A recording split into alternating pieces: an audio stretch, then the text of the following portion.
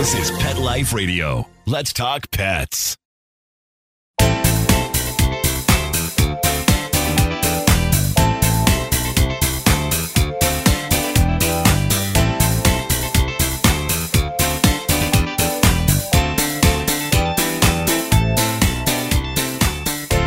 Welcome to Covered in Pet Hair, a boozy web show for pet lovers on Pet Life Radio. I'm your host, Isabel Alvarez-Arata, and today I have the pleasure of having a drink and a chat with a pet first aid instructor.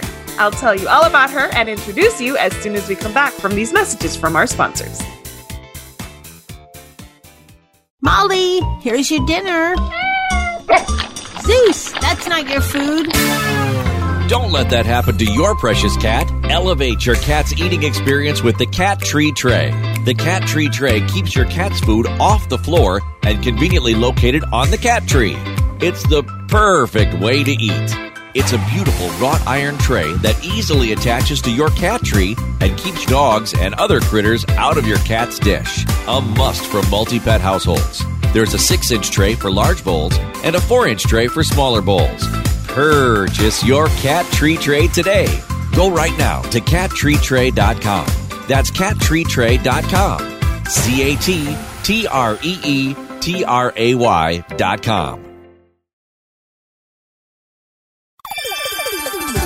Let's Talk Pets on PetLifeRadio.com.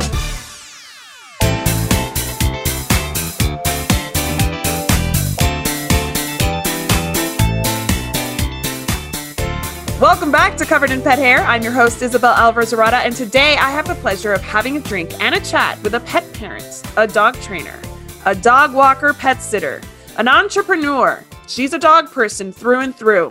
Originally from Wyoming, raised in Texas, loves a road trip, and is often invited to speak at engagements.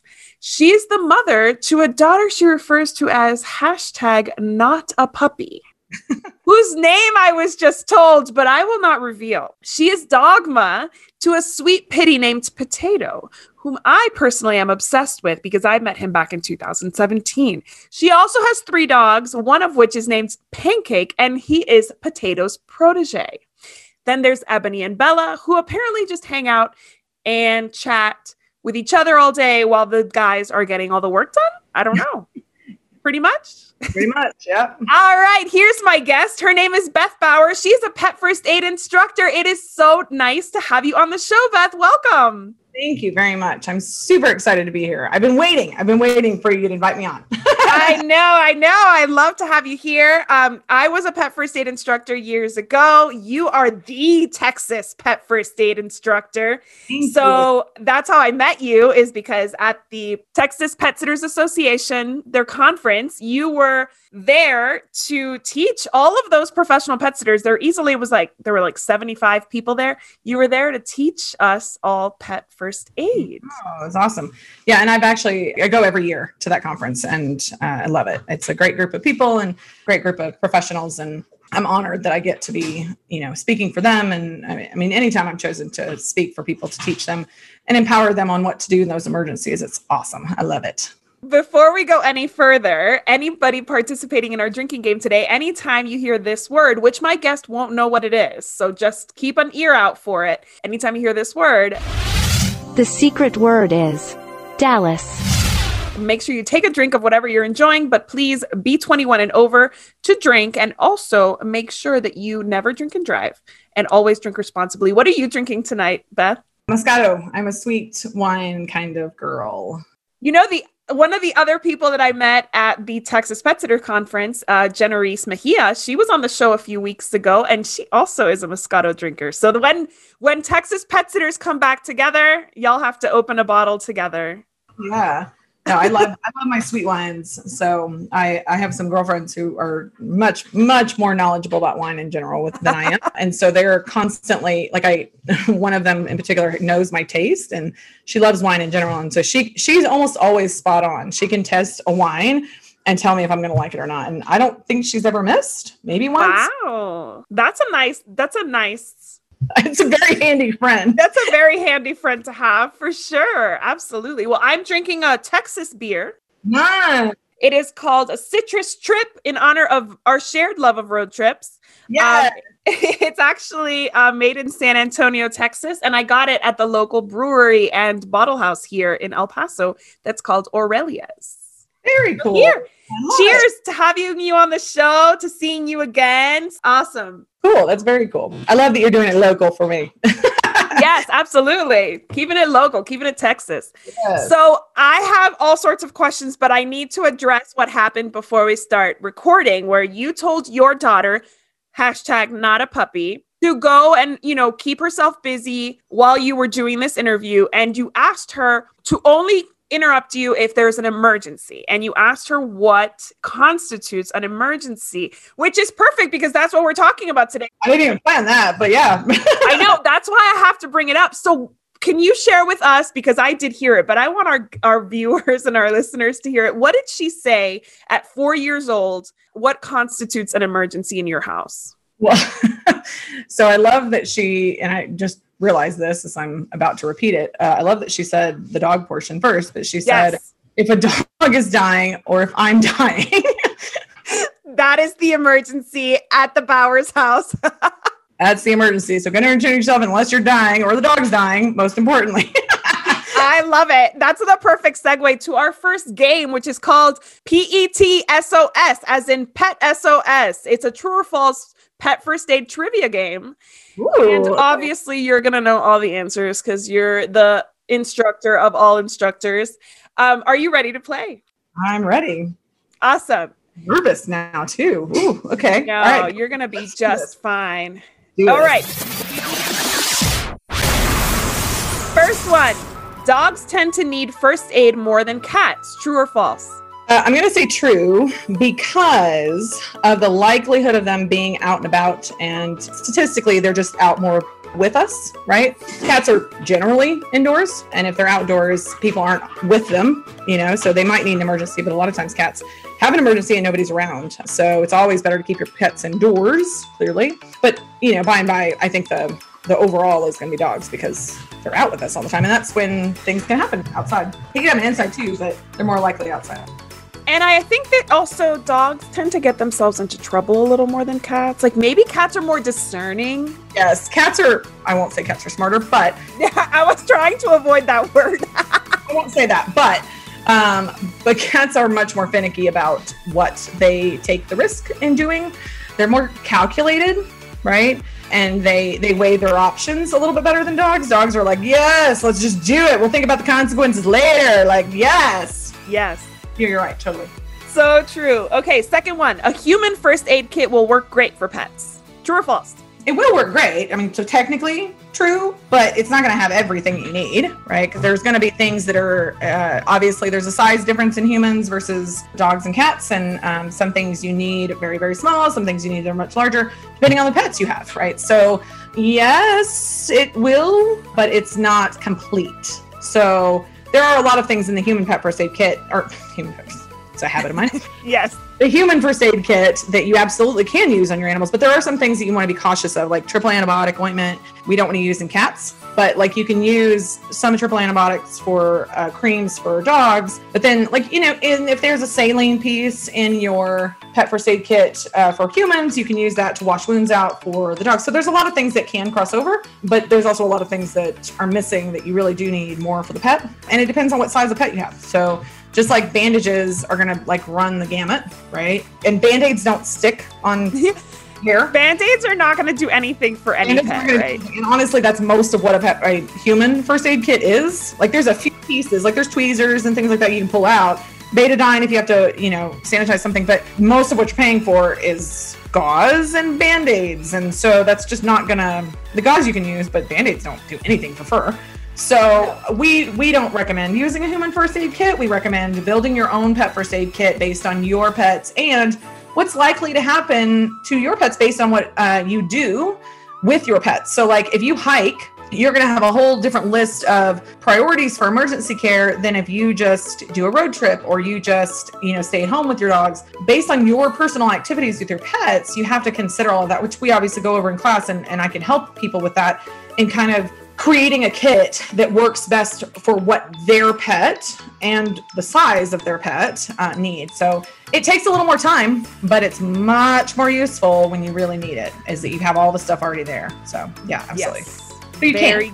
Very, very good. So I guess a human first aid kit is better than no first aid kit, but it is not ideal. But it's not ideal. It's not complete, right? You still want to build up your own kit. It's a great place to start if you have nothing, but yeah. For sure. An animal in pain may bite. True or false? Oh, heck yes, it is. So yeah, no, I love this because we have a saying, a motto, a pet tech mantra. Any pet that's in pain or going to be moved into pain can and will bite. I don't care if it's your soul mutt. I don't care if it's Fluffy, who would never bite. If I'm in enough pain, I'll bite you, right? Like my daughter will bite if she's in enough pain. I mean, it just, when pain is bad enough, we have reflexes, and dogs especially, they won't bite you because they don't like you. It's not personal, but they absolutely will bite to make you stop, right? Because if you're moving them in pain, or they anticipate pain, they don't want that. And so they may actually just grab you to, like, they don't bite you, but they may just grab to say, look, and that's a very nice dog or cat, not likely in a cat, they'll bite you. but a dog might be trying to just say, look, dude, stop, don't go any further, right? But if it hurts and you're the one causing it, or you're the one close to them when they hurt, you could absolutely get bit. So we teach emergency muzzling so that everybody stays safe, because when you have that moment of an emergency, like if you get bit trying to help your dog, you then have to deal with both emergencies, right? Or like if you are a pet professional and your team gets bit in the process of dealing with an emergency, regardless of your personal feelings about it, you have to ethically and legally take care of your employee before the dog. And that is not always an easy choice to make, right? Especially if they are the one that caused it, right? So you do have to be very, very careful, but you have to, I mean, humans have to come before the animals. So you've got to make sure everybody stays safe, right? Very good points, actually. I never thought about that. And I ran a 12-year plus business where I was like, always like, what we do for the dog, or what we do for the cat. And yeah, obviously, I mean, I think it went without saying, but yeah, we didn't even tell our staff, like, you're obviously going to become the priority if you get hurt. Yeah. And they don't always want to be the priority, but you have to take care of them first. And it's tough for the client too, right? Like to say, I'm so sorry, we couldn't help your pet because your pet bit our staff member. Uncomfortable situation all around. Like nobody wants to deal with that. Nobody needs to be bit. Like just, if you're about to move the pet, let's learn how to make sure that they're easily muzzled. You don't have to have anything fancy. Like we teach you how to do it with stuff that you're already going to have with your pet. I can teach you how to do it with a leash. Yes. And just get them muzzled so that they, at least in that moment of moving them, everybody can stay safe. And then, you know, the other part of this that I have to insert here, because it's something that really nobody ever thinks about, is if a pet gets hurt and they bite in the process, right? Obviously, yes, you have to take care of the pet. But if it's something that's going to need long-term hospital care, you have to then go through a quarantine process, because now there's a bite on record, right? And so like that just adds a whole nother level. A lot of times the vets can be considered quarantine, but it depends on your state. It depends on your city. It depends on the facility. Like some facilities are not actually considered rabies quarantine, but they have to quarantine for 10 days, you know, and the owner has to pay for that. And when your pet's recovering, like it just gets messy, right? If there's a bite involved, because they have to make sure that the pet's not showing signs of rabies, and that's why they bit. And we know that they probably bit because they were in pain, but it just has a whole nother complexity to it that you don't want to focus on. I'm hearing a dog. Who am I hearing? Who am I hearing panting, excitedly panting? It's Moses. Let me let him out of his kennel. He's a Rhodesian Ridgeback that's staying with me. Give me 1 second. All right. So the next one, I should use a tourniquet if my pet is bleeding. See, you're giving me all these. Not really true, not really false. Well, first of all, tourniquet's a human medical term, so we don't typically use it in the veterinary world. But for all intents and purposes, so you guys know what we're talking about. Yes, in some cases, when the dog is bleeding out, you do have to cut off the bleeding. But it gets very complicated, because if you cut off the bleeding, you cut off the bleeding, right? So you can stop the bleeding if it's a life over limb decision, right? So you want to be very, very careful with that, because if the dog is truly bleeding out, now that varies on size, how much blood you're seeing, all of that, not just because you see a little bit of blood. Right. Because if you tie it off I tell my students, like, you have to understand when you tie this extremity off and you cut off the bleeding, you're cutting off circulation to the cells. And so there is a very good chance, depending on how tight the tourniquet is put on, how long it's on, all of these other factors, how healthy the pet is, you know, all of that they may have to amputate that leg. If the cells die off, they're not going to be able to replenish, right? And so it's a very dicey situation. And especially when you're dealing with a client's pet, for any pet professionals, like, you better be darn sure that that pet is truly bleeding out before you just tie it off. There's lots of other protocols that we do before we get to that point to see if we can control the bleeding, because the end result, right, is so drastic, right? Because you have to be okay with that leg being amputated. Now, pets do fine generally with 3 legs. Like, they adapt. It's one of the amazing things about them, but it's still an adjustment, and especially if it's not your pet, that's hard. Yes. So, yes, but no. True. Okay. So only in the most dire of situations. Yes. So this is an always answer. So burns always need medical attention. True or false? I'm going to say yes, because I always tell people that I'm not a vet. I will never play a vet on TV, right? Like, I am not going to give you medical advice and tell you, no, that burn is fine. Like, you can heal it. You can put something on it. It's fine. I'm always going to say, regardless of your training, regardless if you're a nurse, regardless if you're a veterinary student, if you're a vet tech, which I was a vet tech for 11 years. So there are a lot of situations that I can probably make a judgment for more than a layman pet owner, but I'm still not a vet, right? Like, and I still don't know everything. And there's so many factors. So I can't say for sure your dog's burn is going to be fine, right? Because there's so many things. So yes, absolutely. Always seek veterinary care. Even if you have the emergency handled, always seek veterinary care, because you're not a veterinarian, right? And make sure that there's nothing else outside of your realm that you may not even be aware of that you don't know. There's a lot that I don't know. I mean, I know a lot, but I don't know everything, right? Yeah. And most general pet parents aren't going to know how severe that burn is. We're talking a very different experience for an animal with fur versus like our skin.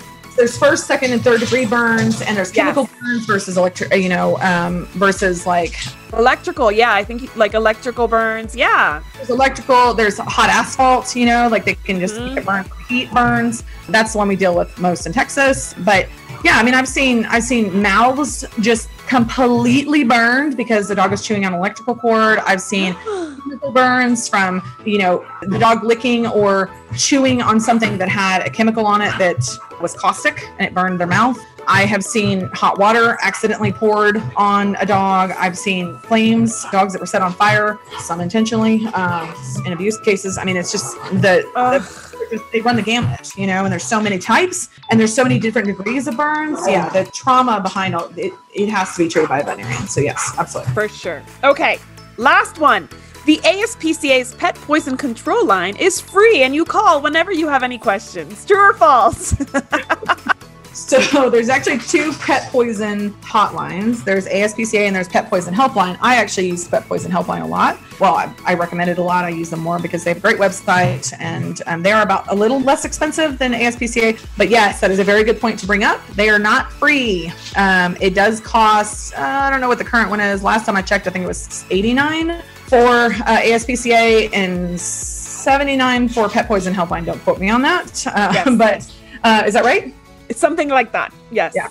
I was like, oh, maybe you're right. No, I don't. I didn't do the research, but I have called twice in my time. And I will say that you have to have your card ready. Yes. Do not call while you're driving to the vet. Call, give them your debit card number, then go to the vet. They'll call the vet when you're on your way. Yes. People always ask me, like, why in the world would I pay them if I'm going to the vet? And I have to point out, like, your vet is generally a general practitioner. They're not toxicologists. The Pet Poison Helpline or ASPCA, the veterinarians behind them are toxicologists. So whether you talk to a vet or you talk to one of the techs, they're all being led by the toxicologists who specialize in all of these poisons. Correct. They know much more about the intricate details and the ingredients that are in some of these products than your typical vet would. And most of the time, your vet is going to have to call poison control themselves, unless it's a very, very common poison or they happen to know it off the top of their head. Or, there's some things that they can handle very easily without poison control. But then there's cases where your dog has a complicated medical background and they've eaten something, and that just, puts a whole different complexity to it. So, you're probably going to end up having to call them anyway, but they may be able to give you instructions ahead of time to tell you what to do while you're on the way, if you can induce vomiting or not induce vomiting. We teach people how to do it, but let me be clear.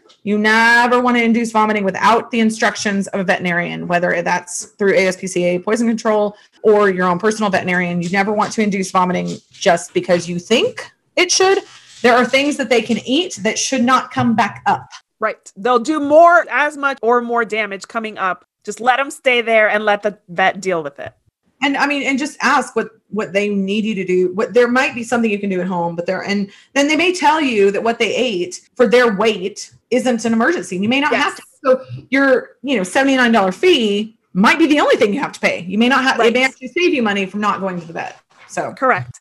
And this includes medication that they may have eaten. So I think it's important to remember that whether it's dog-specific medication or human-specific medication, an overdose is an overdose is an overdose. And so Pet Poison Control Line and the ASPCA Poison Control, they cover not only poisons, but medications in overdose situations. Human medications, at least 1 year recently, was the number one. When you put all the human medications that dogs have eaten, that was the number one reason they were called.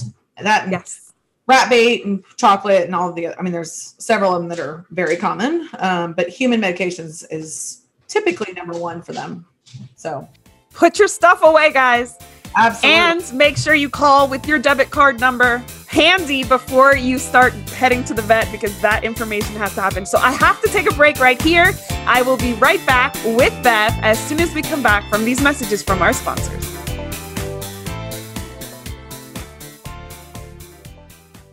Take a bite out of your competition. Advertise your business with an ad in Pet Life Radio podcasts and radio shows. There's no other pet-related media that is as large and reaches more pet parents and pet lovers than Pet Life Radio. With over 7 million monthly listeners, Pet Life Radio podcasts are available on all major podcast platforms. And our live radio stream goes out to over 250 million subscribers on iHeartRadio, TuneIn, Stitcher, and other streaming apps. For more information on how you can advertise on the #1 pet podcast and radio network, visit PetLifeRadio.com/advertise today. Let's talk pets. Let's talk pets On Pet Life Radio. Pet Life Radio. PetLifeRadio.com.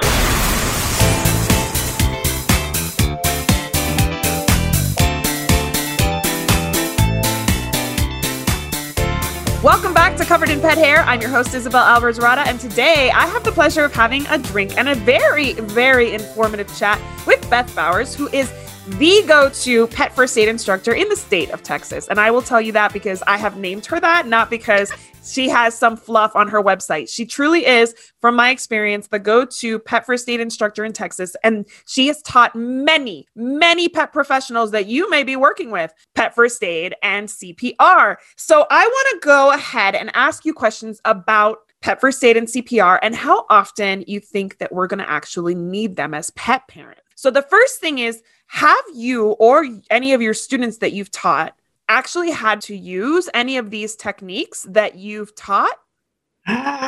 Yes, this is a hard one.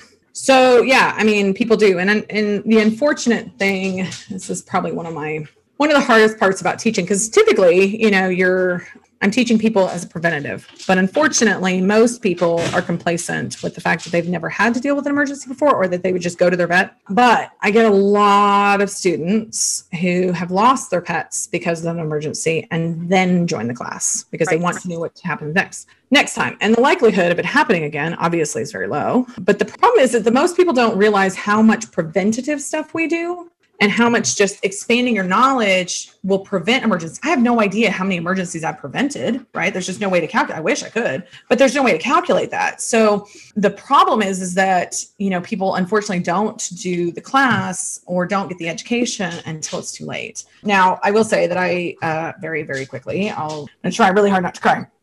So 8 years ago, I lost my soul mutt, Bert. He was a Basset Hound, Great Pyrenees, and he was my CPR demo dog. And so we traveled all over the place and we did lots and lots of events. He taught all my classes with me. He was awesome. He was 5 feet long, 2 feet tall. So Great Pyrenees in a Basset body, right? Like, oh my God, that's amazing. on steroids. Yeah, I'll show you a picture sometime. It's fantastic. Anyway, so he did all my classes with me, and obviously he was fantastic for marketing because people stopped me wherever I was and like, what is that? And you can't forget him. Like, you see a dog like that, you're like, whoa. So he was phenomenal. He was a great dog. Like, he just was so low key, so chill, like totally my spirit animal. And we had a great run. And unfortunately, I fostered too many. I burnt myself out, and I took on too much years ago in my life before my daughter, and was taking on too many fosters at the same time. I was pet sitting. It was just too much. And I had been pet sitting a job for about a week and came home. I was pet sitting my own dogs basically, but staying at a client's house. And so I come home the next morning. The night before, I was like, oh, it's the last night. It's fine. I'll let all the dogs be in the same room together. And I had never had any issues before, but I remember had this feeling of maybe I shouldn't. And then I was like, no, it's fine. It's fine. Next morning, I came home to a bloodbath. And one of my fosters had gotten out of her kennel and a fight had ensued. Unfortunately, I was there, so I have no idea what happened. What over or what instigated it? No idea. I suspect, based on other injuries and stuff, it was 2 females going after each other. And then Bert was a really good referee. Like, he was fantastic in play sessions because he would break fights up, break scuffles up, break tension up. Like, he was really good at what we call splitting, right? So he would get in between the dogs and split them up. But I think that the fight, they just redirected on him because he was covered in puncture wounds. And anyway, so when I got home, he was in shock, and I rushed him to the vet because, there's a point that it's like, you don't even do anything else, right? You just take him to the vet. And so I took him, and he fell into acute kidney failure. And so he stayed 5 days in the hospital. Luckily, I worked at the hospital at the time, so I did not leave him. And I was running the daycare and doing training. And so I wasn't a tech at that hospital. And so I just took time off from my job and I stayed at the hospital, the sim company. Anyway, so we started to see some improvements. And so we were feeling pretty good about stuff. And you just never think it's going to happen. You just don't, even when you know that there's always that possibility. I knew he was critical, but I just never thought it would happen to him ever. And I'd gone home one night and I was like, okay, I was on the phone with the vet and it was late. It was like 10 o'clock and I'd gone home to take a shower. I'd been at the hospital for 5 days basically and hadn't left. And so I took a shower, I ate, I went back to the clinic to sleep on the floor with him. And he was barking real weird. And I was like, what's going on with him?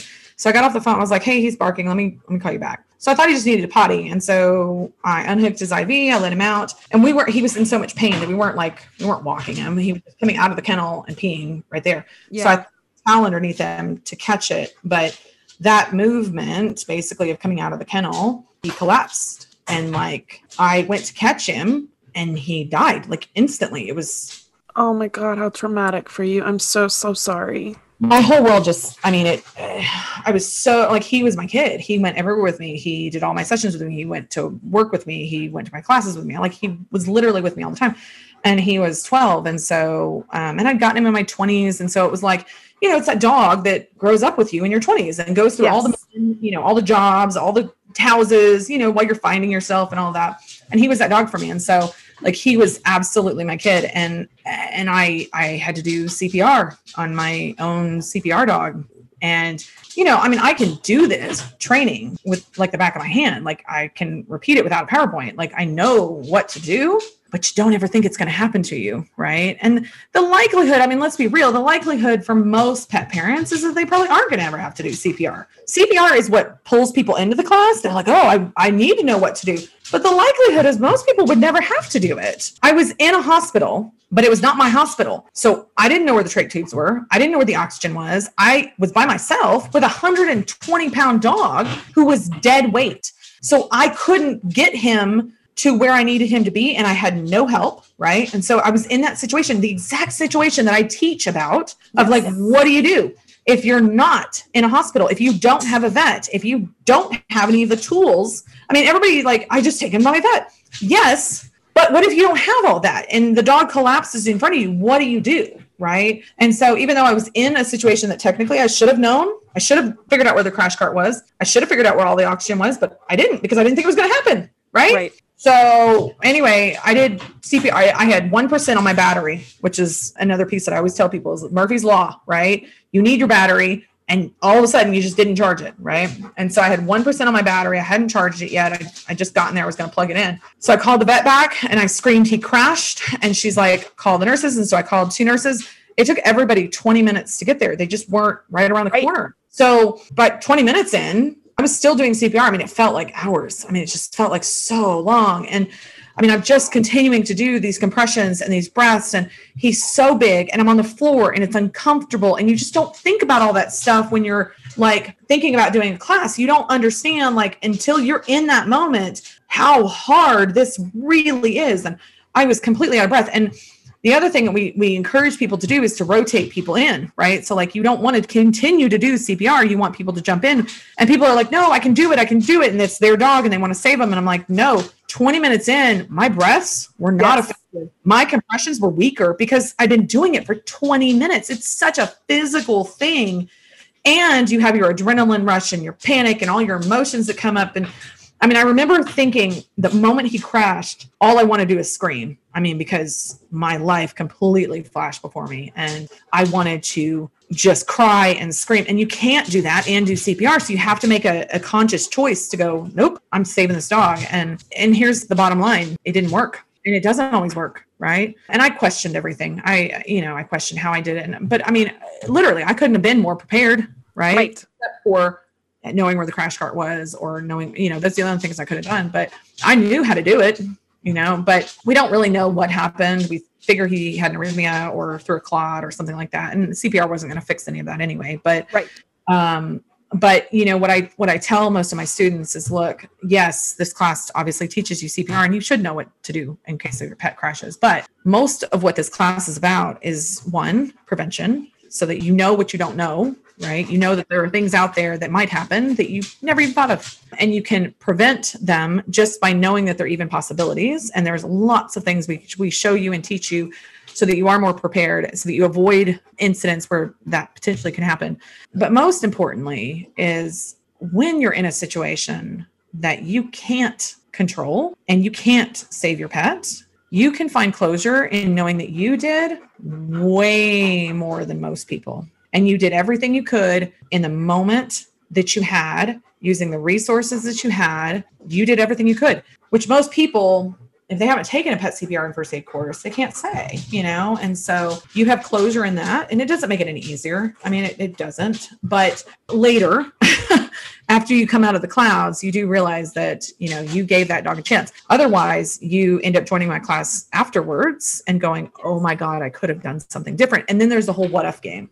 Yes. And you torture yourself because then you're in the class and you're like, oh, and the whole class, you're thinking about that one dog or one cat that you couldn't help. And I mean, here's the thing. You might have been able to help them, but you might not have been. Even if you'd done everything right, you might not have been able to help them. Because the likelihood of CPR actually saving a pet, and I like to give these statistics, and I don't even know if the numbers are completely accurate, so forgive me if they're a percentage off or so.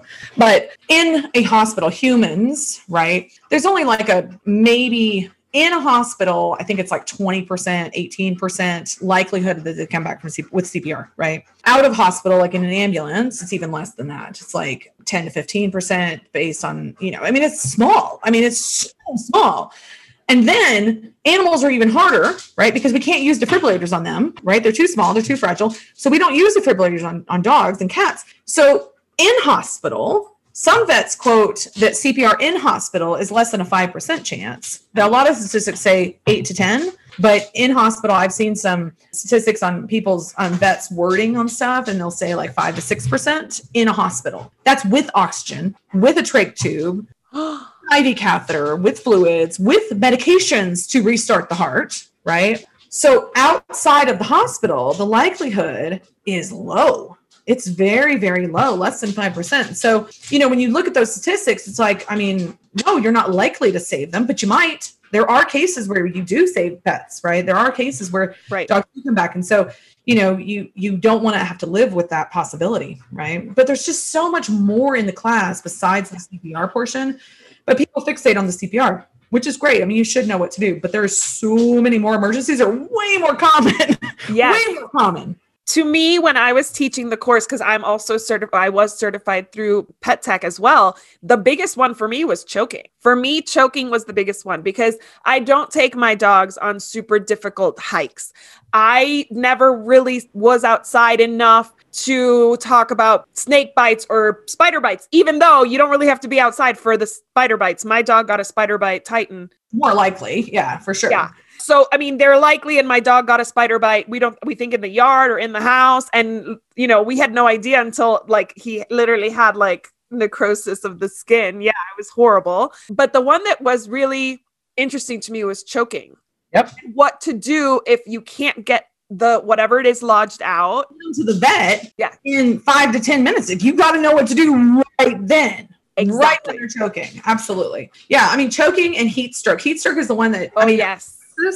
So the problem in Texas is that we have not only high heat, and that is a portion of it, but the humidity is so bad through so many of our months, and the combination of the heat and humidity, it kills our dogs. It does. And Florida deals with the same thing. There's lots of states that deal with high heat, but dry heat is a little bit easier for them to tolerate. Then you get burns on the asphalt and stuff like that. But heat stroke is another one. It's probably the number one when I'm out doing events and things like that. That's probably the number one thing I deal with as far as pet emergencies. But choking, I have a lot of pet boarding facilities where pets choke on rawhides that they shouldn't give them.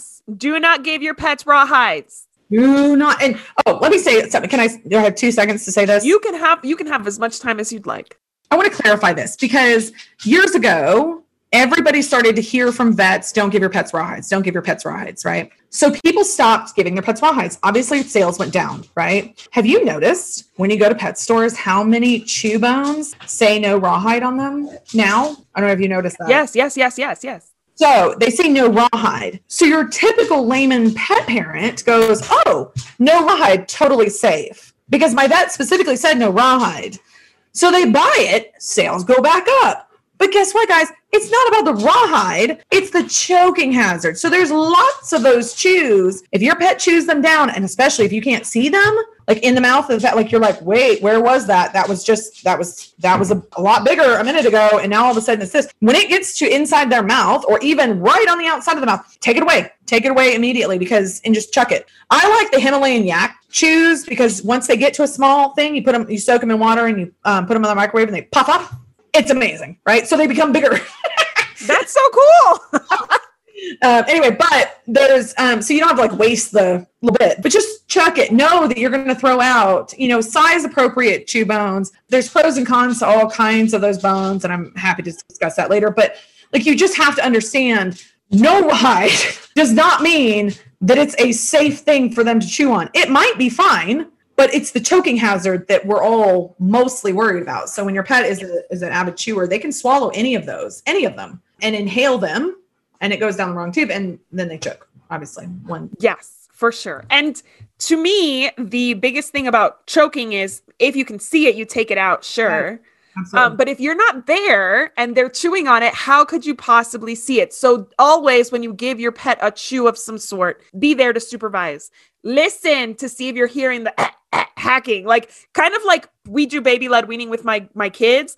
And one of the biggest rules is they have to be supervised. You don't just give them something to entertain themselves and go run an errand in your house. You sit there and you watch them, because choking is silent most of the time, but you could maybe hear a little something. Part of choking is silent. Like if they can cough and gag, we're okay. Like we're not okay, but you gotta be there to watch it be okay. But if I can cough or I can gag, there's breathing happening. There's enough air to pass that object to be life sustaining. Once it goes silent, you're in big trouble. Dangerous part, right? So it's not always so easy, right? And dogs will choke on their food. Yes. Dogs will choke on. I mean, I've heard it. I've seen it. It's just crazy how they just, especially those inhalers, right? The vacuum cleaner dogs that we've got, they just inhale the food, especially boarding facilities. If any of you are boarding facilities, I see it so often in boarding facilities because the dogs are anxious. Yes. And it changes their eating habits. And so they just, and I feed out of slow feeders. Most of my boarding dogs eat out of slow feeders or puzzle toys because it slows them down. Yes, I love an enrichment toy with the slow feeders because they're also like a good way to entertain and enrich your dog. So it slows them down. It's healthier for them. They get mental stimulation. I feel like everybody needs to jump on this bandwagon, especially during like when we're laying low at home, not doing so much stuff, not taking our dogs on road trips. Give them some enrichment every day. Yeah, that's the trainer in me. I will talk about it. I mean, that's a whole nother podcast. I know we could do another one. Well, I actually do have to wrap up. I know you actually have a training session after this. So tell us, how can our listeners and viewers get in touch with you if they want to learn more about your pet CPR and pet first aid and CPR classes and about your dog training, pet sitting, dog walking? All of it, right? All of it. So we are ramping up. There's pet tech instructors across the country. So, first I'll say that. So definitely go to pettech.net to find a class near you, to find an instructor. If you're interested in becoming an instructor, which we're ramping up a lot of, because COVID, obviously, we believe in in-person classes. We have never gone online. We will never go online because we want this information to be in your muscle memory, right? How many webinars have we all taken this last year that I don't remember half of them, right? I don't remember half of the stuff. This is not something where we want you to be like, I just want it for the certificate. I want you to actually be able to save your pet or your client's pets. And you've got, in that moment of an emergency, you can't just go look and refresh your memory of a webinar, right? Or go back to refer to your notes. That's just not possible. So the skills in our class, we make you do them over and over and over so that in that moment, you don't think about it. You just act, you just do it. And trust me, we hear it so many times. It just came back to me. It just came back. And so it's an amazing class. It's long, it's comprehensive, it's complete. I obviously I love teaching, and I've been teaching for 14 years now. So I've been doing it a long time. I'm a master instructor. There are 13 of us master instructors across the country. So we're all over the place. So if you have an interest in becoming an instructor, check out pettech.net, find an instructor training to you. If you want to come down to Dallas, chill out, go out to Austin, I don't care. We can do it. But we believe so much in that in-person class. So a lot of classes have been very, very small or cautious during COVID. But obviously, as COVID starts to lift a little bit, people are getting vaccinated, people are getting more comfortable with doing group classes. I'm still very, very safe with my classes. There's lots of distances, masks, all that stuff. But we want to make sure that you have those skills. So as we ramp up, this is a great business opportunity for people that are pet professionals to become an instructor, add something different to your resume, right? And get some new clients, get a lot of exposure. It's something that is very different, right? It is not your typical, I do dog walking, I do pet sitting, I'm a trainer, because there's lots of those, right? But telling somebody you're a pet CPR and first aid instructor, that's different, right? And it's sticky. And so it's a great marketing opportunity for you. But my business is Power to the Paws Pet Services and Education, and I own Texas Pet CPR and First Aid. So, and so you can, feel free to visit my website, texaspetcpr.com. But I do travel to a lot of businesses. I do travel across the country. So, but there's usually an instructor close to you. So, or a master instructor. So we'd always be able to help you. But pettech.net is easy. You can find a lot more information about the company and the stuff. But reach out to me if you guys need anything. And I'm sure you can give them my contact information. But I'm happy to help in any way that I can. Awesome. Well, I just want to add, just because not because I was certified by the same company. This was years ago. But also, if you have a team of any sort, you're a pet professional with a team. If you become an instructor, then you can train your staff. And that's why I became an instructor so many years ago. And I used to love teaching because I was able to teach groomers. I was able to teach even competitors of mine came to my classes, and it was a great networking opportunity. Yeah. Trainers that come to my class, but yeah. Exactly.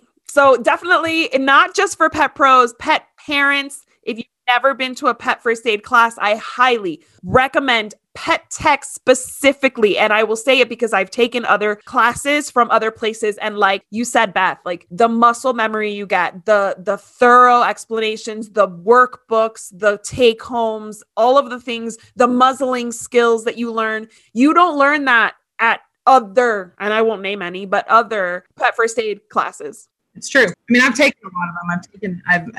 Because I want to know what else is out there for people. And I keep hoping that there's other classes that have, good information, because, we're not going to teach everybody, but I haven't found any that's anywhere close to as complete. And our programs are long. I mean, and people will ask me that. They'll ask me why our classes are so long. And I am I look at them because I'm like, it's longer because it's more information. Like, we give you way more information than, everybody else kind of gives very surfacey like stuff. And it's like, we go a lot more. People need to know the why behind what they're doing so that it makes sense for them. And there's something that Tom Soames does that I have never seen done in another pet CPR program. So I like to mention it to people. He is an NLP practitioner. And so which is neuro-linguistic programming. So the way that the class is built, the way it is styled, right?